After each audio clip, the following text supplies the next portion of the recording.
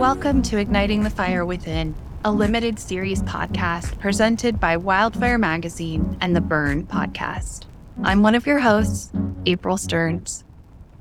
Each week for the next year, you'll hear an essay from our book read by the author.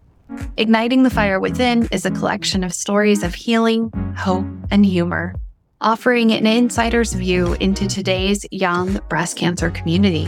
We compiled 50 essays for people diagnosed in their 20s, 30s, and 40s.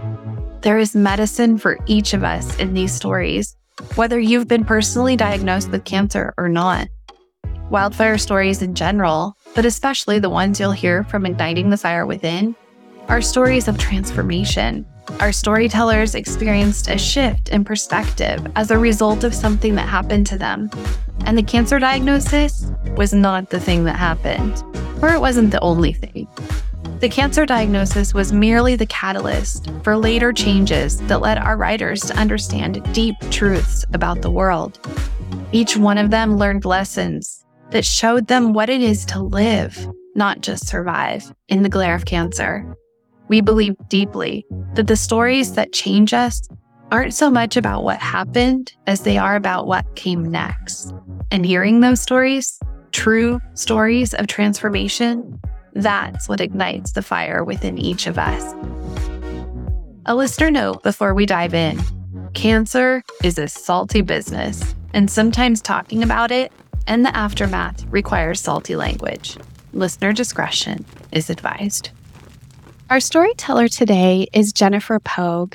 Jennifer is a film and TV actor, a producer, and a production coordinator living in Toronto, Canada.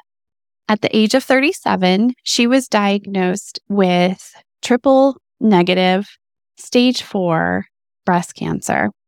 Her story today is called My Life is a Movie. Enjoy. Our hero's eyes well up. Her hands quiver as her mouth opens to divulge the unexpected. I have cancer, she mouths as her voice shakes. As the weight of despair and calamity wave over her, matched by the swell of orchestral music, we cut, check the chips, wrap the crew, edit the scenes together, release to the masses. Off to the Oscars we go.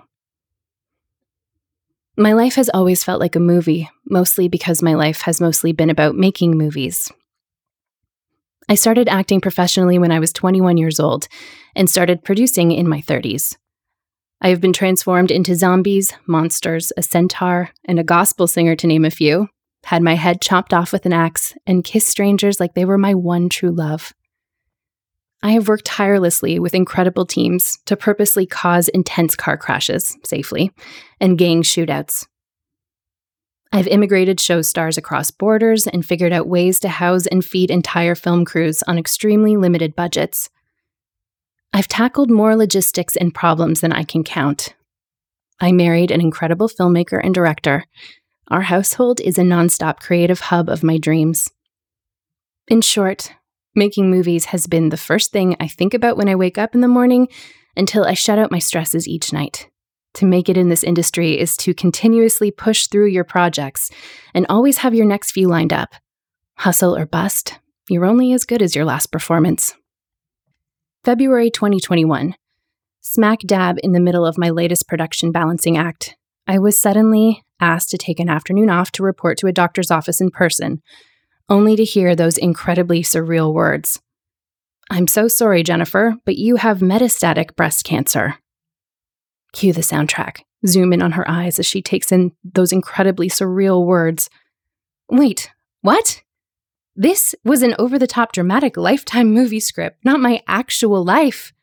How does someone who has hardly experienced any health issues beyond getting sunscreen in her eye, who is 37 years young and still just getting started on her goals and dreams, who already has a lot to do this week, suddenly find themselves dealing with a stage 4 triple-negative MBC diagnosis out of nowhere? I have always instinctively played the supporting character role. I surround myself with great people and lift them up with encouraging glances and witty banter when dramatic or comedic events occur, both on camera and off. I am the coworker who will take those tedious tasks off your plate if it will make the working environment more bearable for all. Despite a love for performing, I am shy when it comes to being in the limelight on any personal level. I'm not built for all-encompassing attention, max-level emotions, literal, life-dependent decisions. It's all way too much for me. I love my safe little roles. Supporting characters are vital. They add depth to the story and enhance the main character's experience, advancing the tale for all. But when the supporting character's stakes surpass the unexpected, well, the story structure inevitably fails. So here, I find myself now, leading lady front and center in my life story against my own will. The most gripping stakes that could possibly have been presented, far beyond the comfort of my roles and duties.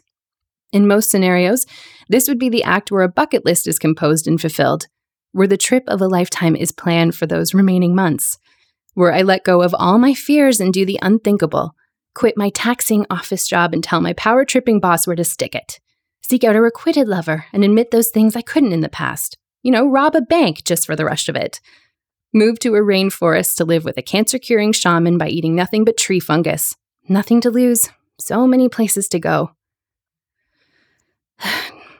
Trust me, I wish we were in a dark theater with our phones set to silent, drowning in layered buttered popcorn, a temporary escape from self-imposed surface stresses. But unfortunately, this is real life, and no conventional Main Street plot points can actually prepare you for a diagnosis like this or tell you the right way to handle it. No one is promised a tomorrow, sure, but having these sudden uncertainties and timelines blindingly shine directly on you, it's absolutely agonizing.